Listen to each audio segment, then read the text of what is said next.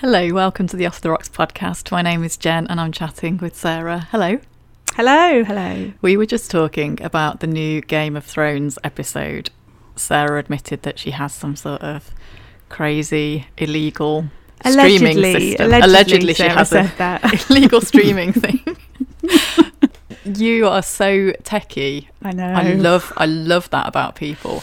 One of my exes knew instantly how to get hold of just anything. Like, I'd be like, I'd love to watch that film or that series, and he'd just be able to get it.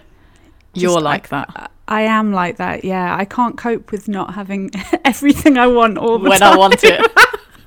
But in a technology sense, quite literally, yeah. So I have just got this incredible thing that it just blows my mind. I get so excited about it. And everyone's like, do you know, I can kind of live with seeing something like in a month or two. And I'm like, I can't, I need it now. It is weird, though. It's weird as well how American films get released, or they tend to get released sooner than we have ours, and same with certain series, isn't it? It's ridiculous. What's the point?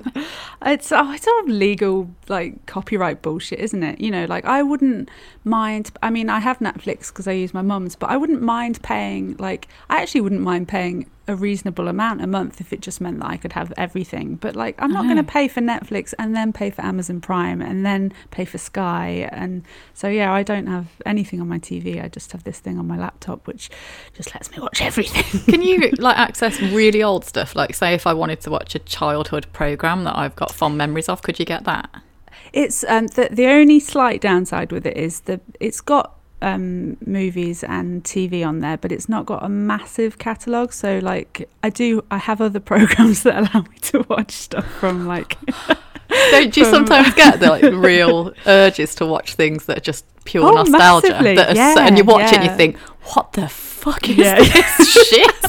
How did I ever enjoy this? Yeah, definitely, all the time. Yeah, so I do have something that lets me kind of access stuff like that as well, because I just need everything, you know. You get in moods where you just like, I just want to watch. What was that thing we were talking about months ago, like Robin Hood and Maid Marian and Merry Maybe that's best theme tune ever. Not sure. Yeah. So today we thought we'd discuss dating and relationships. It's that's come about because I think we've mentioned this in the last couple of episodes, that you have been sort of open to dating. You haven't been kind of going at it like a bull in a china shop or anything, but you've been dating a little on and off, and you've a lovely metaphor for this particular thing. But you've met somebody that you really like and it's going well, and you've had a few dates, so it's really relevant for you at the moment, this topic. Yeah, I'd actually rather not talk about it, Jen, so let's move on. But thanks for tuning in. I have. So obviously we want to be respectful to your new relationship, and you know, who knows how it will pan out. But thanks for your faith, Jen. you haven't got the best track record. Let's be honest. That's a very all your relationships have failed up till now. I can't argue with that. Quite spectacularly as well. But they do. I was talking about that with someone a while back, when I was just like, oh God, all my relationships have been like disasters or whatever. And they were saying, but but relationships are like inherently, they do fail if you kind of have new ones. But I was like, yeah, but there's failing and there's failing. Yeah, you haven't seen my relationship history. No, it's not been ideal. I don't think in a way there's such a thing as a failed relationship. There's such a thing as a relationship that ends, and maybe that's the same thing.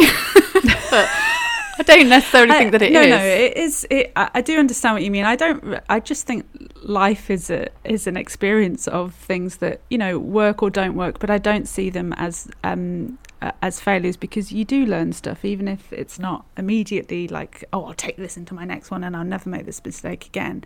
But I think it's more just like kind of coming out of relationships and being like, oh, why did I do that? Like, why did I stay in there that long? Why did I put up with that behaviour? Why did I do this and this? I kind of, I mean, I don't want to be too hard on myself, but yeah, there's just been quite a lot where it's not been ideal. And yeah, I just kind of, more than beating myself up, I just kind of feel bad for my former self for doing it, I'm just like, oh God, why?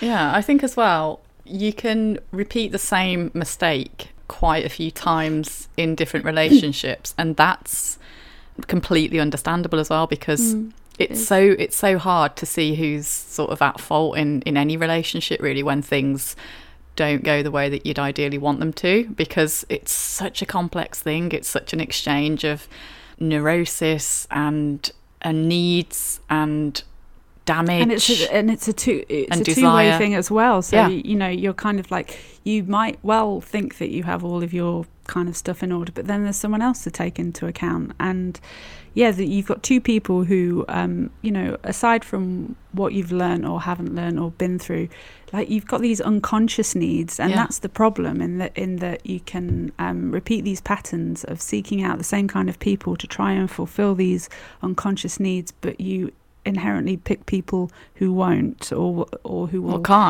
or can't exactly. And that's why it is really hard to learn from them, because you can't really help who you're attracted to. You can you can learn about yourself and become self-aware of your circumstances and stuff, but if you've got some strong drive that needs to be met, then it's really hard to turn that off and just be like, well, I know that this person is bad for me, so I'm not going to go there. So you do just have to persevere until you find someone who is pushing all different buttons. And drives inherently need to be met. That's what their purpose is, and to sort of really look at that. And I do think sometimes, in fact often, more often than not, it does take a repetition of something going right or going wrong to really look at the fact that, so this is the same result that keeps occurring. And the common denominator is X, Y, or Z. For me, that's happened loads of times. For me, it was drink for ages. I kept thinking, it's stress, it's anxiety, it's work, it's whatever. And ultimately it was the fact that I just was in a terrible relationship with that substance. And you have to sort of look at the underlying factors as to why that is. But ultimately I had to take that out of the equation for some time to really properly make that work. It didn't help just meddling around with the surface things. And in relationships it was the same thing. My kind of probably the biggest work of my life, and I'd say that's probably true for an awful lot of people, is like a kind of dysfunction when I got into romantic relationships. It didn't really happen in other relationships, and it's easy to see why that is, because a romantic sexual relationship will really, really trigger the primal parts of you. And that's where we try to resolve all of our parental stuff. That's just how it works, and that's why it's incredibly complex. And a lot of our we model those relationships as we grow up, not even knowing it, on whoever we were around. And if you've had, as again loads of people have, I'd say again more often than not, kind of bad examples of that, of your parents or your step parents or caregivers, whoever they were, if you've had sort of negative examples of that, of dysfunctional relationships, you will probably mirror that and copy that without even knowing it. I know that I did, and I only really realised I'd done that once I'd gone through a few significant relationships and been brought to my knees because of how heartbroken I kept being at the same result, even if I seemingly had met somebody really promising and absolutely adored them, loved them, saw a future, felt that they felt the same way, and yet it kept playing out ultimately in the same dynamic. It takes a lot of introspection, and I know that you've mentioned that you kind of not had a serious relationship for the last few years, and seems like this could be one now. But I think it can take a lot of time and reflection to really look at that and to make headway on it. And massively. A lot of probably abstinence from it. I don't think you can do it. Yeah. It's possible to do it when you're in a relationship, of course, but I'd say it's probably harder. I think to take yourself away from it is one of the best things you can do, just for a little while. Yeah, I think that's really well put, because I think what you've mentioned there are the things that you do have to do. You have to do the work on yourself and be introspective and, you know, really take a long, hard look at your previous relationships and your behaviour, and be willing to take responsibility for the stuff that you know, might have some shame around. Like, we all behave in ways that perhaps we wouldn't want to when you're feeling kind of insecure and not great. And then the other thing is taking a break, and sometimes that break is forced by no one being particularly interested, and sometimes, you know, you can actively decide to make that decision, like, I'm not going to date. I think mine has probably been a bit of both, and it's, you know, I think we've talked about this before though, where I do, however you come to being on your own, it is still a choice, because, you know, I'm not completely, you know, I could have gone and I could have got into a relationship with someone that I'd met on a dating app who was okay, or who I sort of liked, or didn't even, you know, that could have happened really, really easily, but I just wasn't remotely interested in doing that. Yeah, it depends how much you lower your standards, like we said the other week. Yeah. It is a choice. It definitely is. And, you know, I spending, the more time that I spent by myself, the more it became a really good thing, in that I was like, I'm definitely okay by myself, and that's a really good way to feel, you know, being independent and autonomous, and knowing that you can make your own decisions and stand by them, and also all the good things that there are about being single, of not having to think about anyone else but yourself, and just do exactly what you want to do. But, you know, I'm not going to lie, there was another part of me that was sort of scared about, you know, the longer that I spent by myself, the more I was just like, I don't really know how I would be in a relationship again. And, you know, that has been a massive fear for me, which I guess is where the other person and being, you know, in a relationship comes in, and then you kind of see how it plays out. And if you, you know, I like to think and hope that if I met someone now that pushed all those old buttons and got me back into those behaviours, that I'd be able to recognise it sooner, and that I wouldn't kind of put up with it. And, you know, but this is what I've been thinking, like, you know, will I recognise it? Will I do this? I'm still going to be attracted to this person.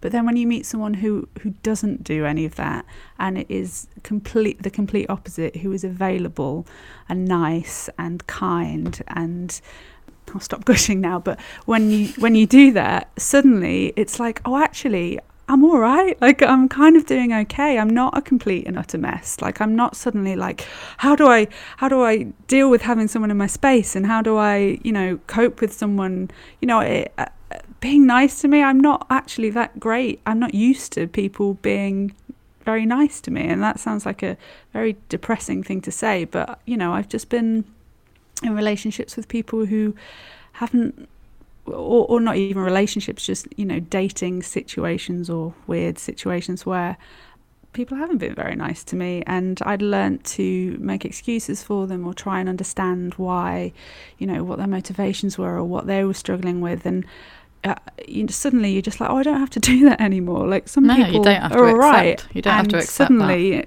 that. Suddenly all of the work that I've done on myself is okay, and I can recognise what is good and healthy, and that is it's really quite liberating. Yeah, I think it's one thing being triggered, and we'll all get triggered when we engage in romantic relationships, certainly in the beginning, when you're trying to work out who this person is, what they like, what your boundaries are, what theirs are. There's so much going on in the early stages of a relationship, and it's, you know, if you realise I'm really attracted to this person, it seems mutual, it's such a heady time. It's really hard to stay grounded and sensible, because it just is. It's just such a hard, exciting time where your senses kind of go out the window a little bit, or they can quite easily. And so you will be triggered on one thing or another sooner or later in those situations. And the healthier difference, if you've done some work on yourself, is that in those situations where you feel like that, is to be able to respond properly rather than just react in like an old patterned response, which it's not healthy to do that, to sort of knee-jerk react. And I definitely used to do that. I'm still guilty of doing it now occasionally, but it's so much better when you can catch yourself and just press pause and take a bit of time and work out what it is in you that's being triggered, and to actually come back to the situation with your faculties intact and be able to discuss it honestly and properly, rather than just flying off the handle or reacting from your base instincts, which often are ridiculous, sort of tantrumy. They're not even quite truthful, because it is just like an old patterned that's pattern it. of It's not behaviour. actually like appropriate for the situation, you know, at the age that you're at, in the situation you're that in. you're at. It's just like it's old footprints that just come really easily. But as soon as you can catch it and take a step back from it, like, you know, like you say, you're still going to have those responses. They'll still be there, and they'll, you know, to some extent they can still be extreme, and they can still kind of derail you. But as soon as you do that, you just take all of the power out of it, and you give yourself that space to actually be a bit more kind of analytical and be like, now hang on, is this really right? Why am I doing this? Is it maybe because of this and this? And then you can just kind of work your way through it. And I think that's it's a massive thing. And I can compare really, really easily like responses now to sort of, you know, 5-6 years ago, where I just couldn't catch them. I couldn't understand them. I had no idea. And that's just a horrible, terrifying place to be in, when you just have these really, really extreme feelings about things that are maybe not extreme situations, because you know, just the amount of times you're just like, why am I being so paranoid, or why do I feel so upset when so it's insecure, only this and this. Yeah, definitely. I think as well, when you just said a couple of minutes ago about you used to get into relationships quite deeply and then realise that you just weren't happy with the way that you were being treated, and you felt that you were putting up with substandard treatment from somebody. When you're sort of a healthier person, you can actually really look at any relationship that you're in more objectively and feel, not that it's all about you, of course, because it's a two-way street when you're in a relationship with anybody, but it's not all about feeling grateful that somebody else wants to be with you or spend time with you or is giving you attention, even if it is just negative attention. It's about actually thinking, do you enjoy that person's company? You know, what do you get out of this? As well as, you know, do you feel that it's been reciprocated, the things that you're putting in and the effort that you're making? Is that actually coming back as well? If you stepped back, would you receive phone calls from them? Would you get the same amount of effort? Would they invite you out? Would they set up the next date?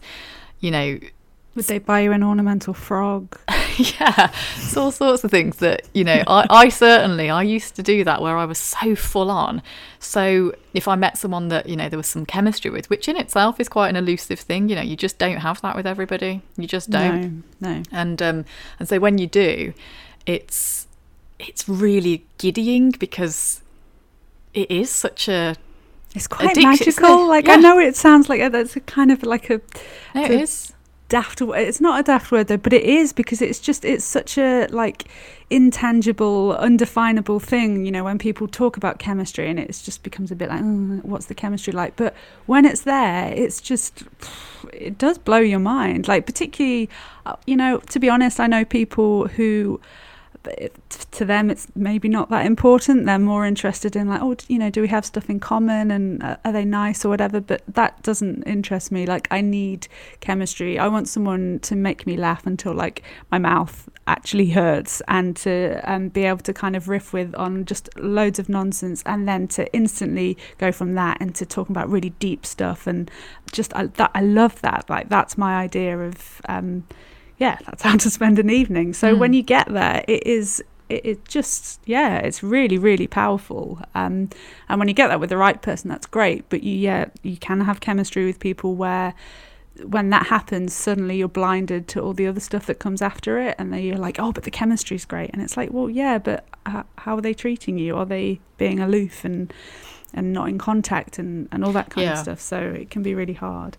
Yeah. And when you're in a relationship with people, you have to obviously not only consider yourself, but consider that other person and accommodate them. It's all about me, Jen.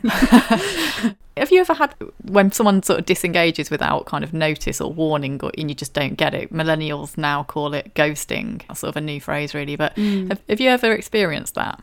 not sort of ghosting as such. No, not in the sense where, you know, you think everything's going well and then they just disappear. Like, I mean, I guess that's kind of the extreme ghost. I don't know, clearly not. That tends to happen though, apparently. It does. I think it is a thing now. I think it's, and it's almost not an acceptable thing, but people, I think, just go, yeah, I've been ghosted, as opposed to like, where the fuck have they gone? You know, like if someone Just did that for me kind of 5 or 10 years ago, I would have been baffled. But yeah, I think it is just an out that people take now, which, you know, maybe like, I think maybe 5 or 10 years ago that used to be like, oh, I can't believe they've ended it by text, whereas now it's just like they just don't bother to end it at all. So I've never had that. No. Yeah, I've never had that, but it is a real common phenomenon by all accounts. And this is going off on a slight tangent, but I've just recently finished the book Everything I Know About Love by Dolly Alderton. Is that her name? Did you love it? Alderton, yeah. I know that you've read it too. Yeah, I did love it. I wasn't crazy about it. I know that it's a really popular book, and a load of my friends like recommended it very, very highly. It's the kind of a watered down English version of Elizabeth Wurtzel's stuff, so it doesn't. Actually read that. Yeah, she wrote Prozac Nation and The Bitch Rules and Bitch and Now More and Again, I think it is. But yeah, she really reminded me of her, but as not as good. But it's, you know, it's subjective taste. Yeah, of course it is. I think what I liked most about that book was actually my experience of reading it was because I'd heard so many good things about it that I started reading it and I was kind of like, oh, I feel a bit old for this. Like, it's just kind of like, oh, you know, funny stories that happened to me at uni, and I was like, oh, she's a nice writer and she's funny and stuff, but I kind of want a little bit more than that. But I sort of stuck with it, and I just like the way that it turned into being a sort of love story about female friendship, because that's, you know, as a single person, that was something that I just was like, there aren't enough books about this. It's not about all my, you know, romantic relationships. It's like, this is my best friend who I adore, and this is all the reasons why. And I that's why I liked it personally. Yeah, I overwhelmingly really thought it was a great book. That's the problem, isn't it? When something becomes really popular, you almost expect it to be one of the best things you've ever seen, and when you read it and it's not, that's obviously too high an expectation to have of something. It is a good read. I didn't really, and I don't, you know, it probably says more about me than anything else, but the anecdotes that a lot of people were like, God, that's really brave to put that out there. I thought, I've blogged about that. Oh yeah, no, and I've definitely a lot of the sort of more so-called shocking parts. I didn't think it was very shocking. I was actually going to say it's quite a gentle book, like, and sometimes I want a nice gentle read. Like, it wasn't. I didn't find it shocking at all. Yeah, but and in a way, like, that's why it was sort of quite relatable. Like, it wasn't. I didn't feel like it was trying to be a shock. Kind of like, oh, look at all these terrible things I did when I was young. It was just like, we've all been in those situations where you do dumb stuff to kind of impress someone and end up in a situation where you're like, what am I doing here, you know? Yeah, the female friendship part of it was really lovely, but the part that I was bringing this up for is because she wrote a chapter on this guy that she'd met. I think he was American, and he was like a love guru guy. She hadn't met him in real life at this point, because she had to interview him, because she was a journalist as well, wasn't she, before becoming a book writer, or I think she might still be.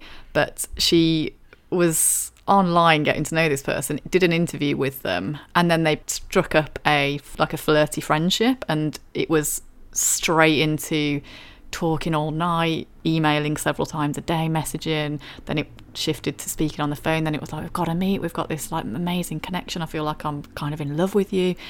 And then they finally met in person, immediately had sex, and then he left and they never spoke again. And it was like, what the fuck did you expect? Right from the beginning of that chapter, I felt like this is not going to end well. This is so jumping in head first. You don't know this person. You don't know anyone when your relationship is based online and it's not in person. You just don't. You can't possibly know somebody. You don't know somebody personally when you've only known them a matter of weeks either. You just can't possibly. There's just no shortcut to actually being in someone's life and spending Totally. time with them. Yeah. And time takes time. You cannot rush it. You can try to stuff emails full of, this is what I love, this is where I went to school, this is my childhood memory of it. Like, you can do that as much as you like. That doesn't really enable you to get to know somebody, as strange as that sounds. Is it? No, Like, it's just bits of information. Yeah. Anecdotal stuff. It's not really about a personality and how well you gel. And you can really sort of feel like you're falling in love with somebody, but it's more like in the same way that you can fall in love with like an actor in a film. Yeah.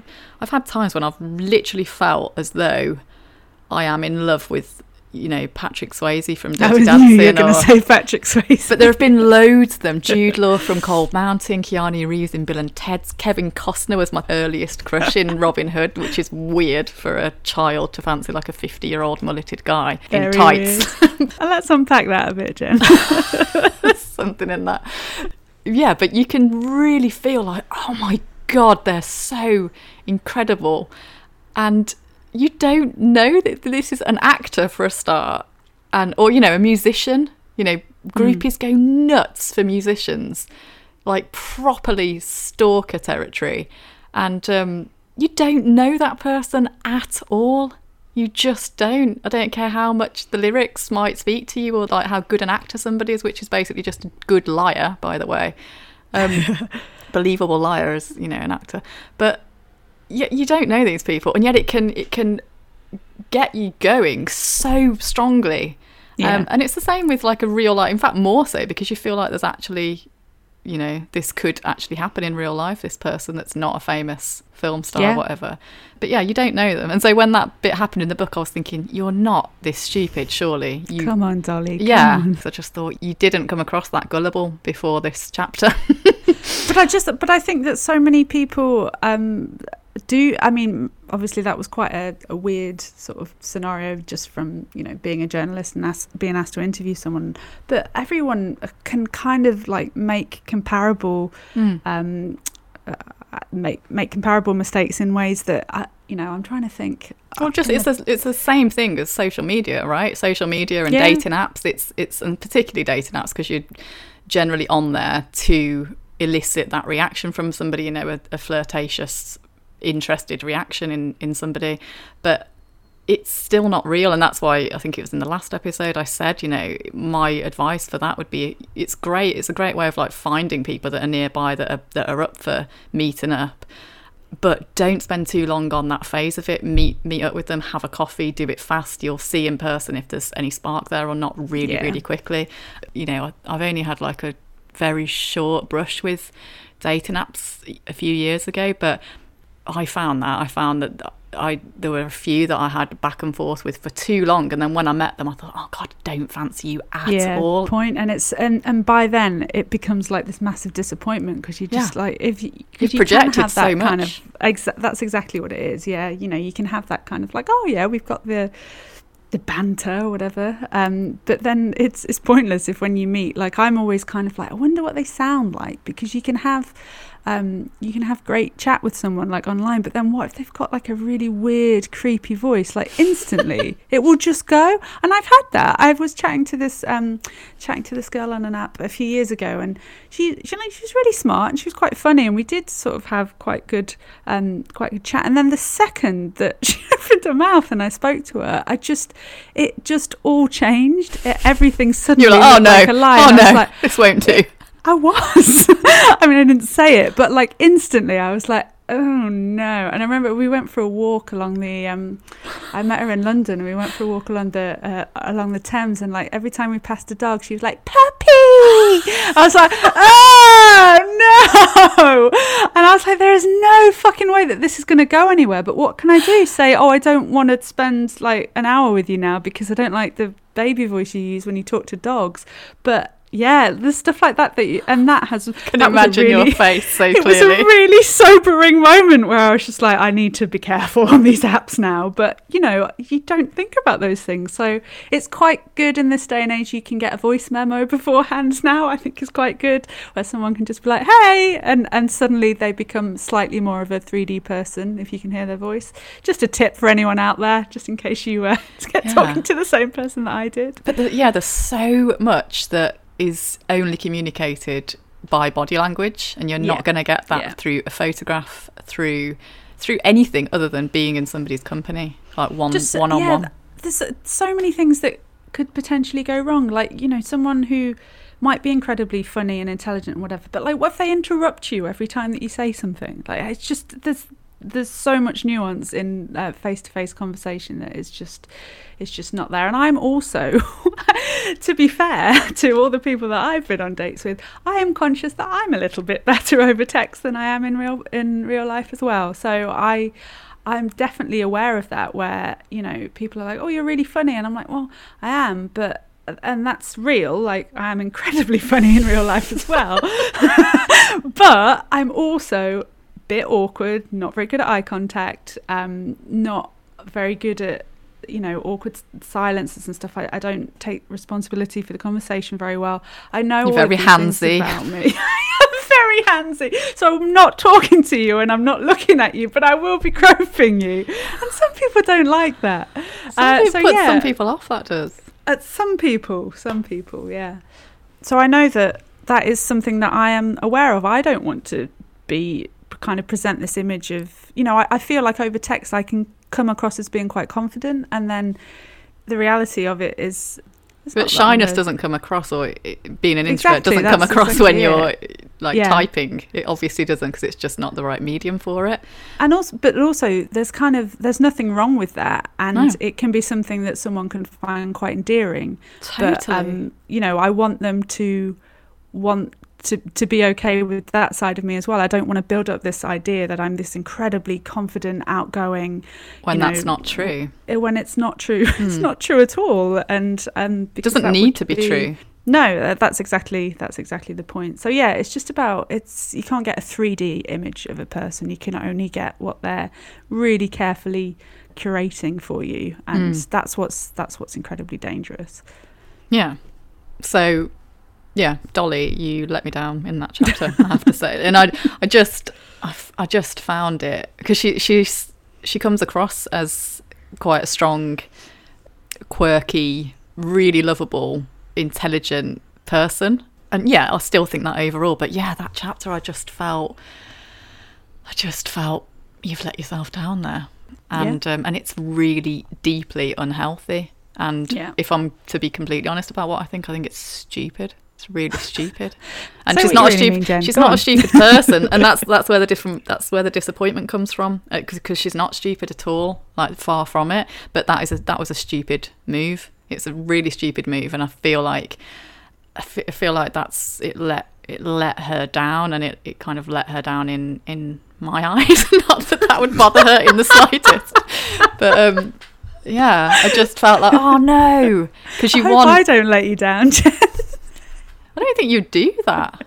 Do you know what I mean? I can't make any promises. I don't know. That's the thing. Like, I would hope that I would be aware enough these days not to do that. But I think maybe it shows off.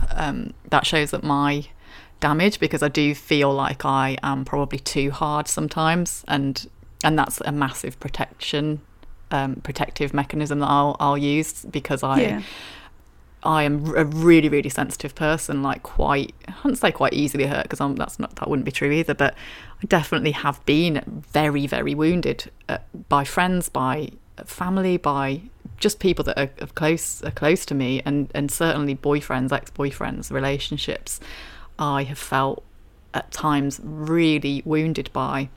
And so I think from a young age I really learnt to put up walls and not put myself in a vulnerable position too easily, and I've gone the other extreme with that probably. So when I saw a woman displaying this stuff right from the start, I was just thinking, he's only after sex, so obviously only after sex, and she'd convinced herself that it was this crazy love affair, and I just thought, it can't possibly be. You don't know this person at all. You're being conned, you're conning yourself. It's a really foolish, immature move to have fooled yourself into this scenario, and you leaving yourself exposed, and that's what happened. She was hurt by it, and that's what he did, and he never showed up again, never contacted her again. And to me it was just, well, yeah, how did you not see that? Yeah, I would say is that some people would go go the other way, and rather than building too many walls up, they don't build enough up as a coping mechanism, which just because they just are so desperate for people to give them something that they They'll just let anyone anything, do it. Yeah, exactly. So it's interesting how we kind of create these defense mechanisms that are not really, defense mechanisms are supposed to be in your best interest, but they don't always serve you that well. Or they would have served you at a certain time, but then when you are not in that place anymore, you then have to work out how to take them down and dismantle them, so that you can let the appropriate amount of love in. And it's a bit tricky sometimes. Yeah. So yeah, how, without giving too much away then, how are things going in the early days of having gone on several dates, feeling all this, raw emotion? It's all promising. This is sort of the nicest, well, maybe not the nicest, but one of the best feelings in the world. You're sort of currently in that phase at the moment, but it's also really scary. Well, no, but that's the thing. I think that's just the thing. It's I've never felt like this, and I don't mean that in a like very over the top Disney kind of like, I've never felt like this, but I've never experienced all of that good stuff without the crushing kind of uncertainty and concern and worry. And I know that some of that is sort of perfectly natural when you don't really know someone and you're kind of in that beginning stage. But it's just been right from the start, completely different. And this is exactly what I wanted, really.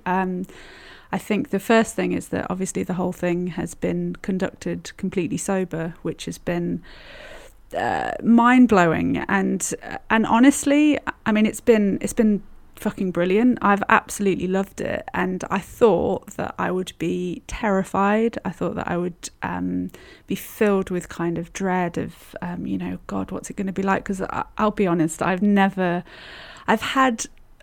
certainly never had a sober first date. I've had dates where I haven't been drunk, but usually I've had a hangover. Well, I usually have 2 drinks at least before I go, because that's where I felt like I needed to pitch myself as a person, like, because without 2 drinks I'm incredibly shy and awkward, and I don't want someone to see that side of me. So I would have 2 drinks before getting on the bus, and then by the time I meet them and have 1 drink, I'm then 3 drinks in, and I'm a bit looser, and I'm kind of entering that kind of confident stage. But there's sober, there's nowhere to hide. And actually, again, because I have done so much work on myself, I actually didn't want to hide. I was just like, this is entirely who I am. You're getting a completely accurate representation of someone who is who they are as a peers. Yeah, exactly. Yeah. And then when someone likes you for that feels amazing, because it's not kind of like, oh well, yeah, the date went well and the chemistry was good, but now I've got to navigate seeing them again and being sober, or seeing, and suddenly, I was talking about this with my therapist the other day. I'm like, there is only one version of me now, and I don't have to worry which version someone's going to get depending on the circumstances. And it is just so freeing. It's so freeing. And I didn't, I felt all the kind of nerves and excitement that anyone would feel on going on a first date with someone that they hadn't met before, but I didn't feel any of the other stuff that goes with it. Like, I can't tell you the sense of dread I used to feel going on dates. Like, my dear friend absolutely loves when I go on dates, because I just send her like hourly pictures of me just being like, oh God, I'm so miserable, I'm dreading it. I used to make me feel ill, like it was horrible, not good nervous excitement. It was actual dread of just not being comfortable in my own skin. And that's so sad, isn't it? And that it's so sad. It's so unbelievably sad, because there's nothing so wrong unnecessary. with me. No. I'm a perfectly nice person to spend an evening with. I don't need to be drunk to be to be all these kind of things that I think that people are expecting of me. Like, I am. You're able to be those things because you are those things. Yeah, you're authentically those things.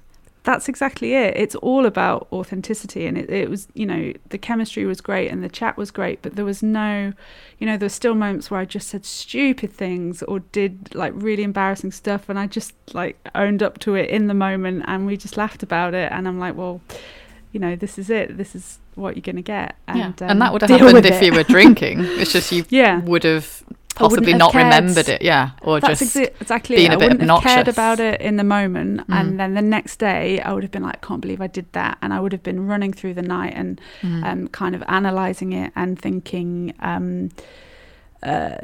just feeling it embarrassed, being a stressful situation, and being able to remember everything is great because especially when it's nice. Like I've been on dates before that have been good, and I've been like, God, I can't actually really remember what they look like.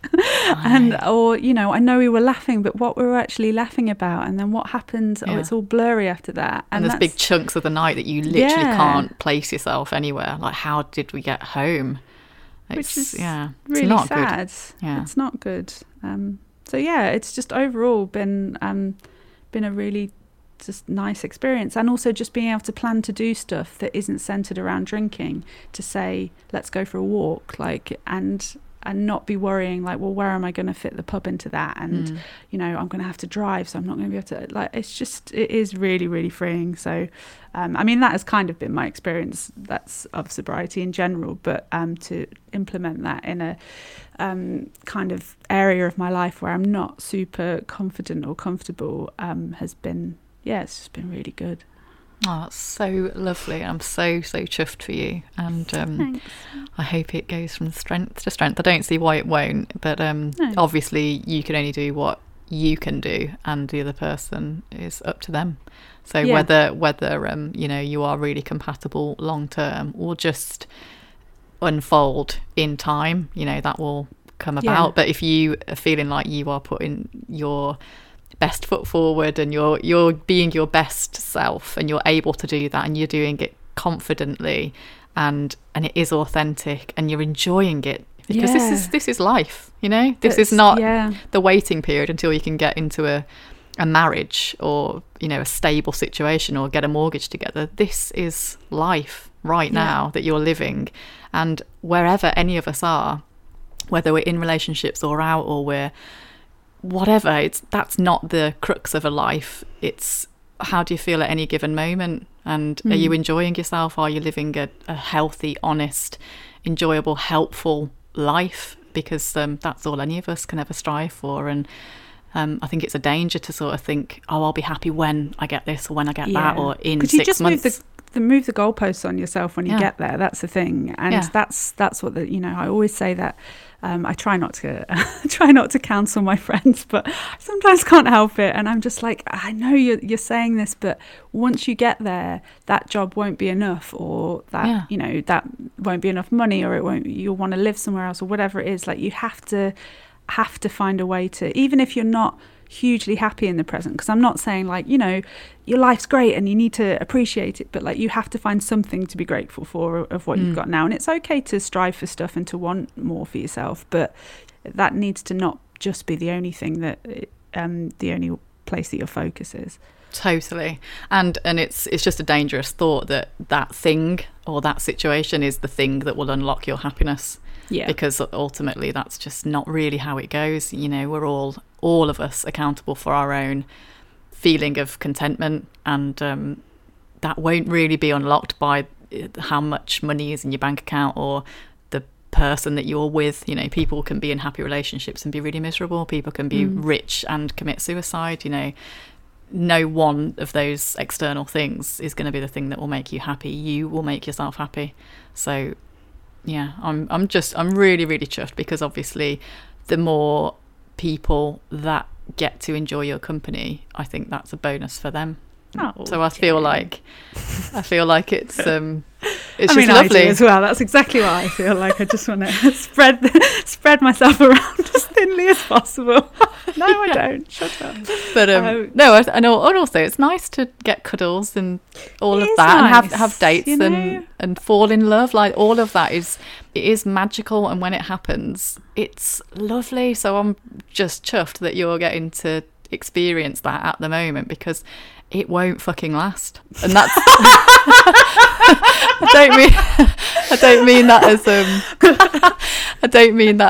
I know what you mean. I know. For it to me, I don't mean that the relationship's doomed. I just mean that feeling. I love my husband, but we don't get that magical feeling every time we walk into the room with each other, because it doesn't last. It's a short-lived thing, that sort of heady, romantic part of a relationship. It just doesn't last, whether the relationship ends or it goes on to the other phase, which is equally as lovely. It's just different. Yeah, but that's exactly it. This bit that you're sort of currently experiencing of partly it's like you don't know where this is going to go, so it's the excitement of it, and it's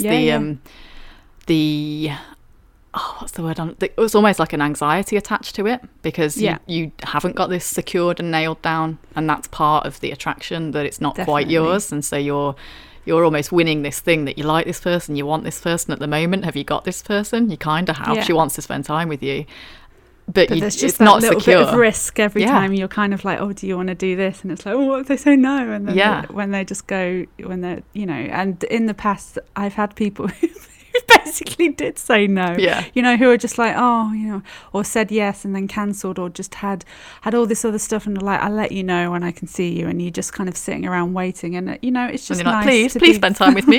Please, I'm really sad and lonely, really depressed. I need a couple. You're the only good thing in my life. No pressure, but don't mean to my turn you future off. happiness is riding on this. But just having that little bit of risk, and then having someone just go, yeah, I'd love to, is it's lovely. Awesome. Yeah, it is. And I've never, like I say, never really been in a position to fully be able to enjoy that, because I haven't been present. You've not been fully present. No. Oh, bloody hell, can you hear that? What's that? This is an alarm on my phone to take a vitamin. Can you hear that? I can, The Baywatch theme. It is too. I love the Baywatch theme. It's like a remix version, but the lyrics are so great. Anyway, let's turn that off. Let's pretend we didn't hear that. Was David Hasselhoff one of your former loves? God, no. No. It would have been Pamela Anderson, if anybody. Really? I mean, in that programme, yeah. I didn't watch the programme. I caught like one, or I was aware of it as a cultural phenomenon. But the song, I always look like I'm a real sucker for sort of like power up pop rock. Do you remember the Body Form? The Body Form theme. It's like a really old, for the sanitary towel. Yeah. One body form. So body form for you. It's really good. Wow, I mean, as tangents go, even for us, getting onto to sanitary towel ads is a pretty good one. Yeah, I'm not at all proud about where I get my good music from at all. Like, I'll easily love, like really naff bands, and I would consider myself, I've got like good music taste, but I really happily will sing along to like Chesney Hawkes, like The One and Only, is such a great song. It's rousing. It is. It's brilliant. Anyway, I feel like we need to wrap up. So, God, we talk about some stuff, don't we? Utter dross, yeah. The Body Form advert, did not expect that one to pop up. Anyway, great chats as always. Good stuff. And I'll catch you next time. Okay. Bye-bye. Bye.